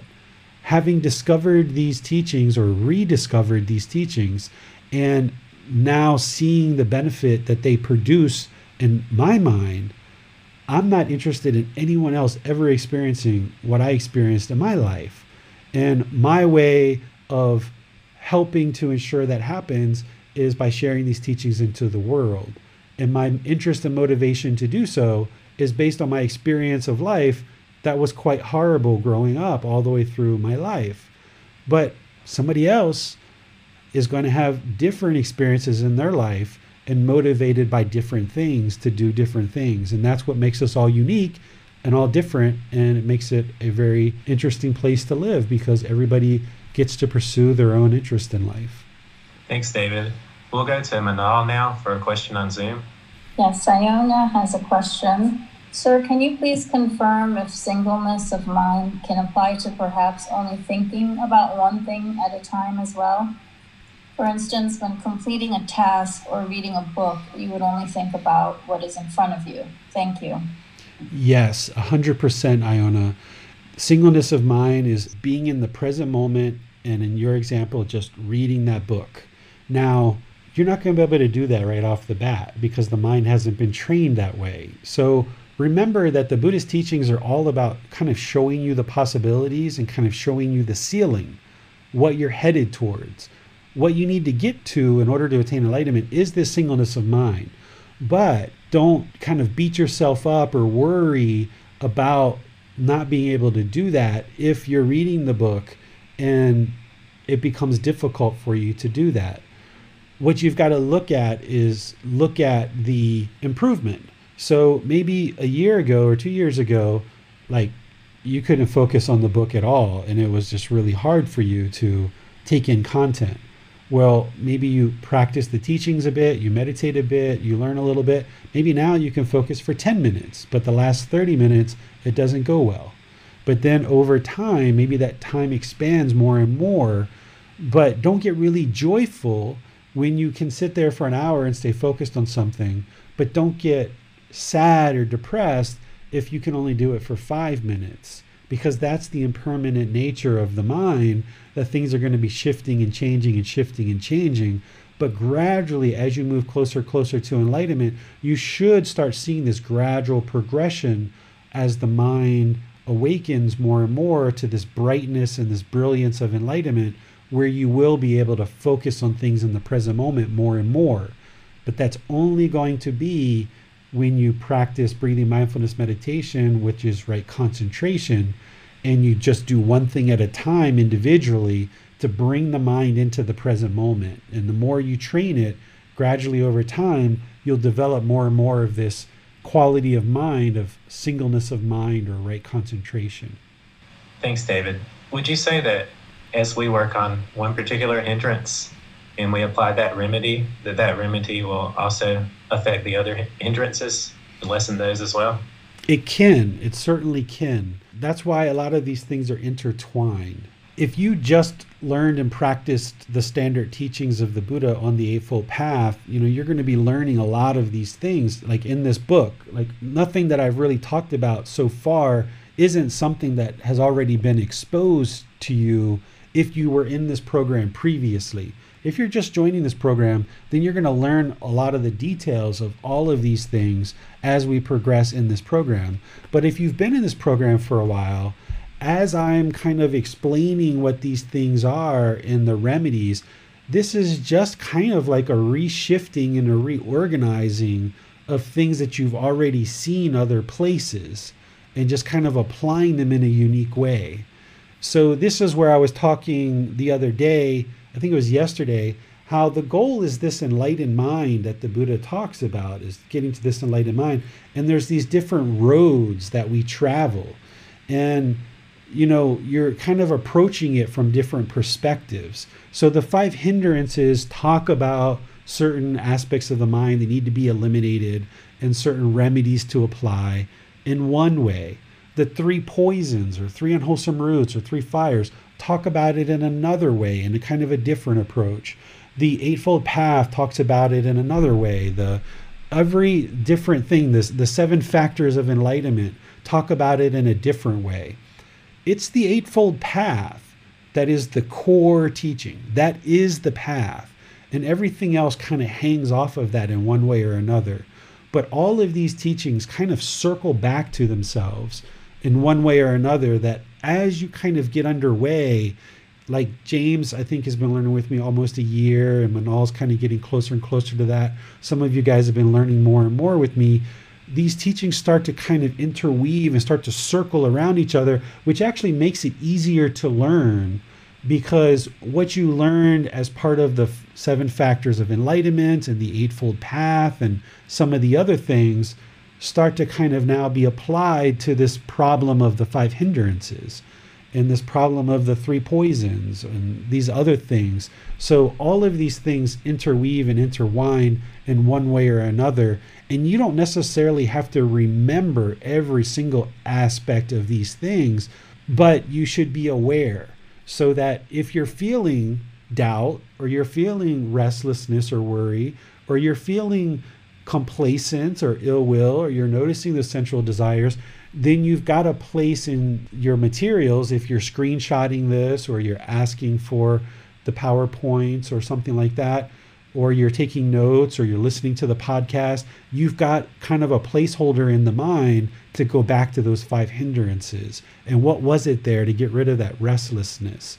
Or let me talk to David about this doubt. I doubt whether David can actually lead me to this place of enlightenment. Who is he? He's just some American that, has been part of Thai culture for the last 20 years, but what does he know about the Buddhist teachings? Maybe you have doubt and you want to learn more about my background and what I do and what I've been experiencing on this path and how I've been teaching. I don't take any offense to that. If you've got questions about my background, or you've got disagreements with certain things that I teach, you're more than welcome to bring those to my attention, and I would share with you to help you remove that doubt, because that's what I'm really interested in, is helping you to progress on this path. So if there's anything that you're noticing as you progress on this path with your mind that is hindering you, this is what you go back to. And if you've learned these teachings in a lot of the other ways as part of other aspects of the Buddhist teachings, it becomes easier and easier to apply all this stuff because it's kind of intertwined. Thanks, David. Very fascinating to see how the teachings interconnect as you continue to study. Yep, for sure. And it just makes it easier, I think, that there's duplicate and overlapping of things here. That seems to be all the questions that we have for now. Okay, so let's go to, I think this is the last thing that I had to share. Everything that we were talking about today really comes to right mindfulness. If we were going to talk about kind of like one aspect of the Buddhist teachings that all of these 5 hindrances really hinge on, right? We gave the individual hindrances and individual remedies, and that's how to go in with a surgical scalpel in order to resolve and remedy these 5 hindrances. But everything that we just talked about really hinges on right mindfulness, which is the 7th step of the Eightfold Path. Right mindfulness is just to really be sure you have awareness of mind, because right mindfulness is just so important in order for you to understand these 5 hindrances, to observe them when they arise, and to also eliminate them. Without right mindfulness, awareness of mind, that, there's the sensual desires, there's the ill will, there's the complacency, right? There's the restlessness and worry, there's the doubt. Without that awareness of mind, of what's actually going on in the mind, you wouldn't be able to identify these hindrances, observing them and eliminating them. So I describe right mindfulness as awareness of mind. But when we talk about the hindrances, it's important to kind of deepen your understanding of mindfulness, because there's certain things like complacency that aren't just in the mind itself. So in the Developing a Life Practice book, I talk about right mindfulness as just purely awareness of mind, as a way to introduce you, get you started on the path, and get you moving in the right direction. But you're going to perhaps need to deepen your understanding of mindfulness as it applies to the 5 hindrances. And here's how. The first foundation of mindfulness is what the Buddha calls body as body. Okay? This is observing and having awareness of bodily sensations. So using the example that Manal was asking about is complacency or lethargic conditions, right? If you're experiencing lethargic conditions, it could be coming from something in the physical body, right? Maybe you haven't nourished yourself with enough food. Maybe you're not eating the right food and the right drink, right? And maybe that's where the lethargy is coming from, right? Or maybe it's a thyroid problem, which is, I think, what Manal mentioned.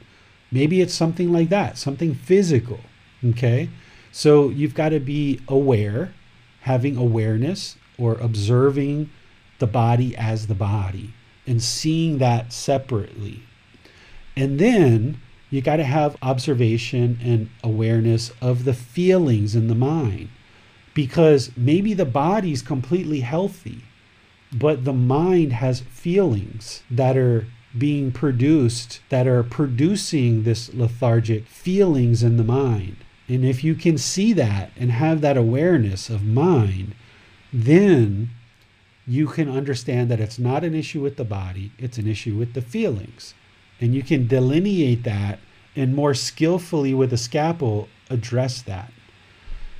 And then there's mind as mind. This is observing and having awareness of the condition, the overall condition of the mind. And this is something that can be influenced by the bodily sensations or the feelings, but it's kind of the overall condition of the mind. Is it just an individual body sensation? Is it individual feeling? Or has it been kind of like a consistent monthly thing that is always occurring? It's just been there for 6 months. Is it the long-term condition of the mind, right? And having understood those things, body as body, feelings as feelings, mind as mind, then you can look at mental objects as mental objects. The mental objects here that we're talking about are things like the 5 hindrances. So, for example, the ill will is a mental object. Complacency is a mental object. Doubt is a mental object. Doubt isn't a feeling, right? There's not a feeling of doubt. It's a mental object. It's like its own container. Because of doubt, there's oftentimes feelings of anxiety or stress or other things like this, or fear, right? Feelings can come about because of mental objects oftentimes, or because mental objects are present. So delineating this 4 foundations of mindfulness and separating it can oftentimes help you more skillfully understand things like the 5 hindrances and then effectively address them one by one. So by seeing the bodily sensations as bodily sensations, the feelings as feelings, the mind as mind, and the mind objects as mind objects, the bodily sensations are separate from the feelings, from the condition of the mind, and from the mental objects. All of these things are separate. Okay? There's additional details about the 4 foundations of mindfulness, but here I'm just kind of introducing this. There's this layered approach that us teachers take. We don't just give you everything in one sitting because it's too much to absorb in just one sitting. Remember, 45 volumes of books. Okay? Everybody's at different places in their practice. These classes are providing a certain amount of teaching, but then it's personal guidance where you progress further from there. So understand that there is more about the 4 foundations of mindfulness beyond this, but the way that I layer this is when you first get started with the Eightfold Path, I teach about awareness of mind, and that's what right mindfulness is, and that's what helps you on this path for a good long period of time. But when you start looking more closely at mindfulness, it breaks down into these 4 individual components, or these 4 foundations. So let me see if you guys have any questions on right mindfulness and how this is utterly important to be able to be aware and observe these 5 hindrances and then work with the individual components skillfully in order to root out where is that complacency, where is that lethargic coming from? Is it the bodily sensations? Is it the feelings? Is it the overall condition of the mind? Is this mental object of complacency there? And that's what's kind of hindering the progress here. How do I root this out entirely? So David, the 4 foundations of mindfulness are each separate, but would you say that the body can affect feelings and feelings can affect mind, and there's a relationship between them? There is a relationship between them, but when the Buddha talks about how all these things come about, he talks about it through dependent origination, which is something we studied in the Pali Canon in English class, or at least we looked at it. We didn't really study it too closely. We just looked at it about a week ago. That shows the detailed breakdown of what leads to what. This conditions that, and that conditions this, and this conditions that. And he goes through in a lot of detail. But yes, the bodily sensation, if you cut off your fingers by accident, for sure there's going to be certain feelings associated with that.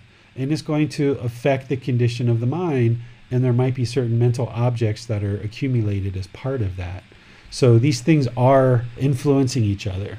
Okay, we're going to go to Manal now for a question from Sam. Yes, Michael has a question. David, are mental objects outside of ourselves? No, these are in the mind. These are things like doubt. Doubt isn't a bodily sensation. It's not a feeling. It's not a condition of the mind. It is a mental object. And because of that mental object, it can then influence the condition of the mind and the feelings, and then even bodily sensations. You can feel certain things in the body as a result of mental objects as well. All right, David, that seems to be all the questions we have for today. Okay, one thing I would like to add to that, Manal, whoever asked that question, is that there's really nothing about the Buddhist teachings that is based on external things, because the Buddhist teachings aren't about changing anything in the external world. It's all about the internal mind. It's all about looking inward and figuring out how to change the condition of the mind inwardly. So as it relates to everything in the Buddhist teachings, it's always about what's going on in the mind or in this human condition of the physical body. He's basically, through the natural laws of existence, essentially explaining these natural laws of existence, but a lot of them relate to this experience of the human condition, of this physical body and this mind coming together, but pretty much everything points inward to the inner mind, nothing external.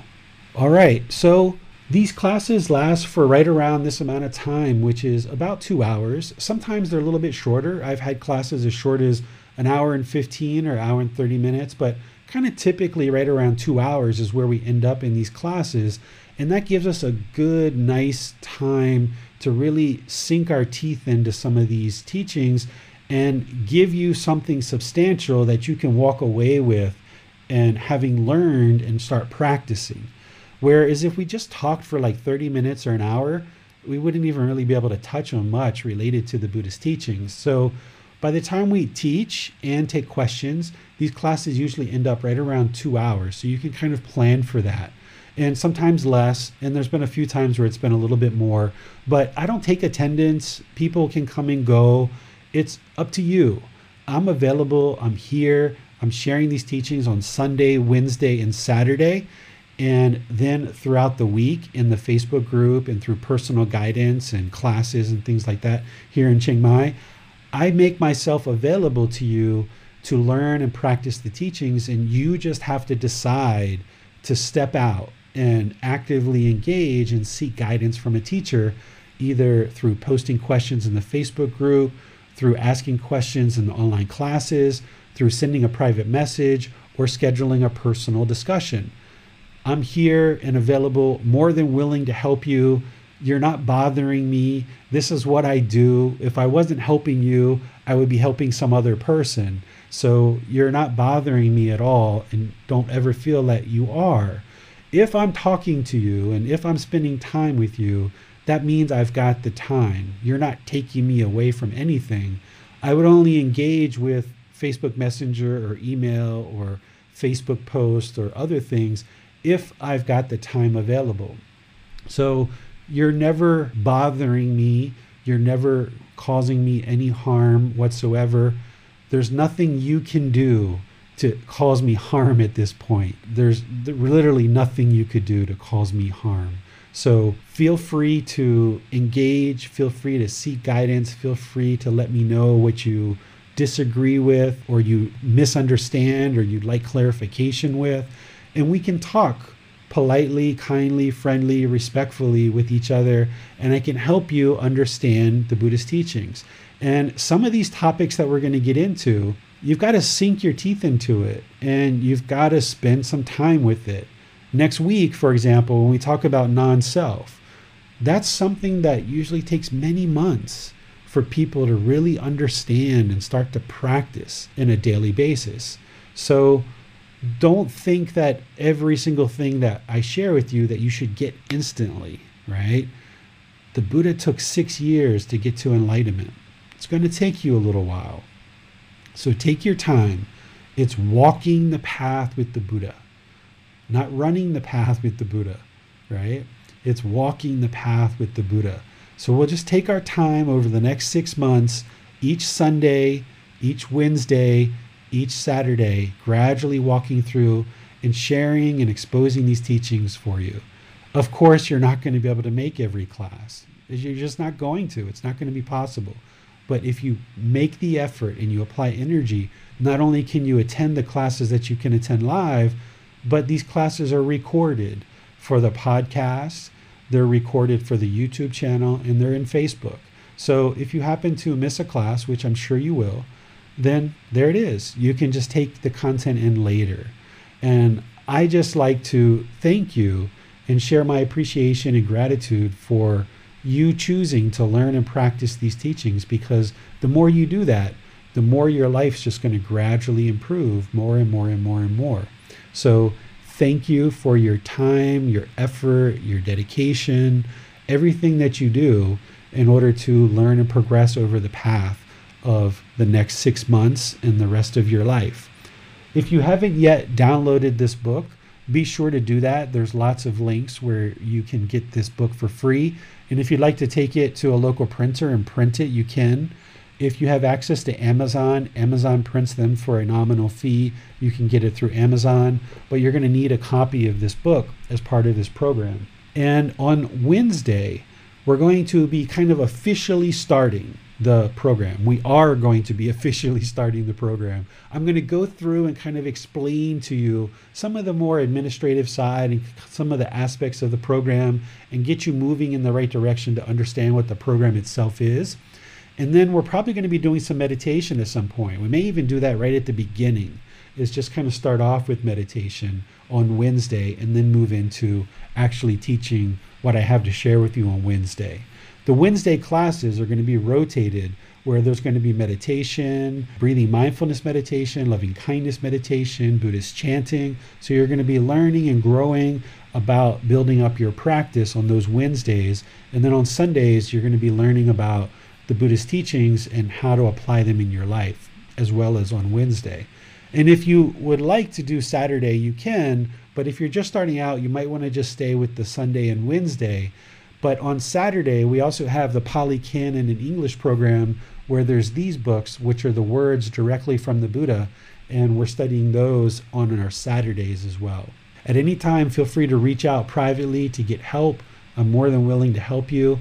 And I'd just like to wish you all the best success as you learn and progress in this program and far, far beyond, wherever it takes you.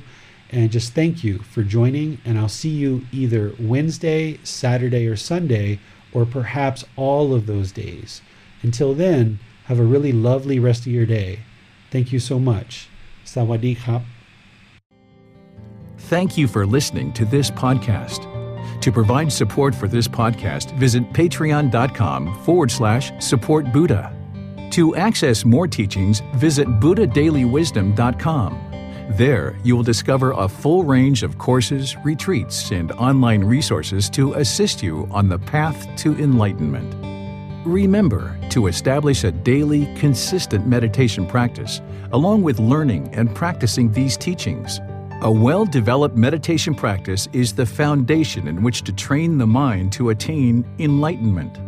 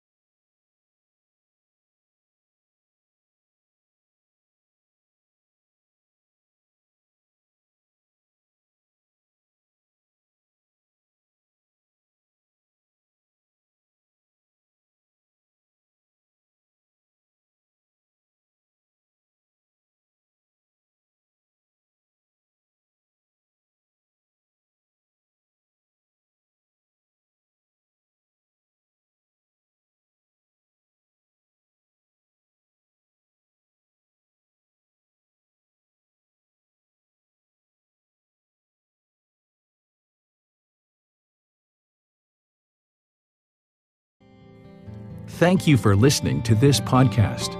To provide support for this podcast, visit patreon.com/support Buddha.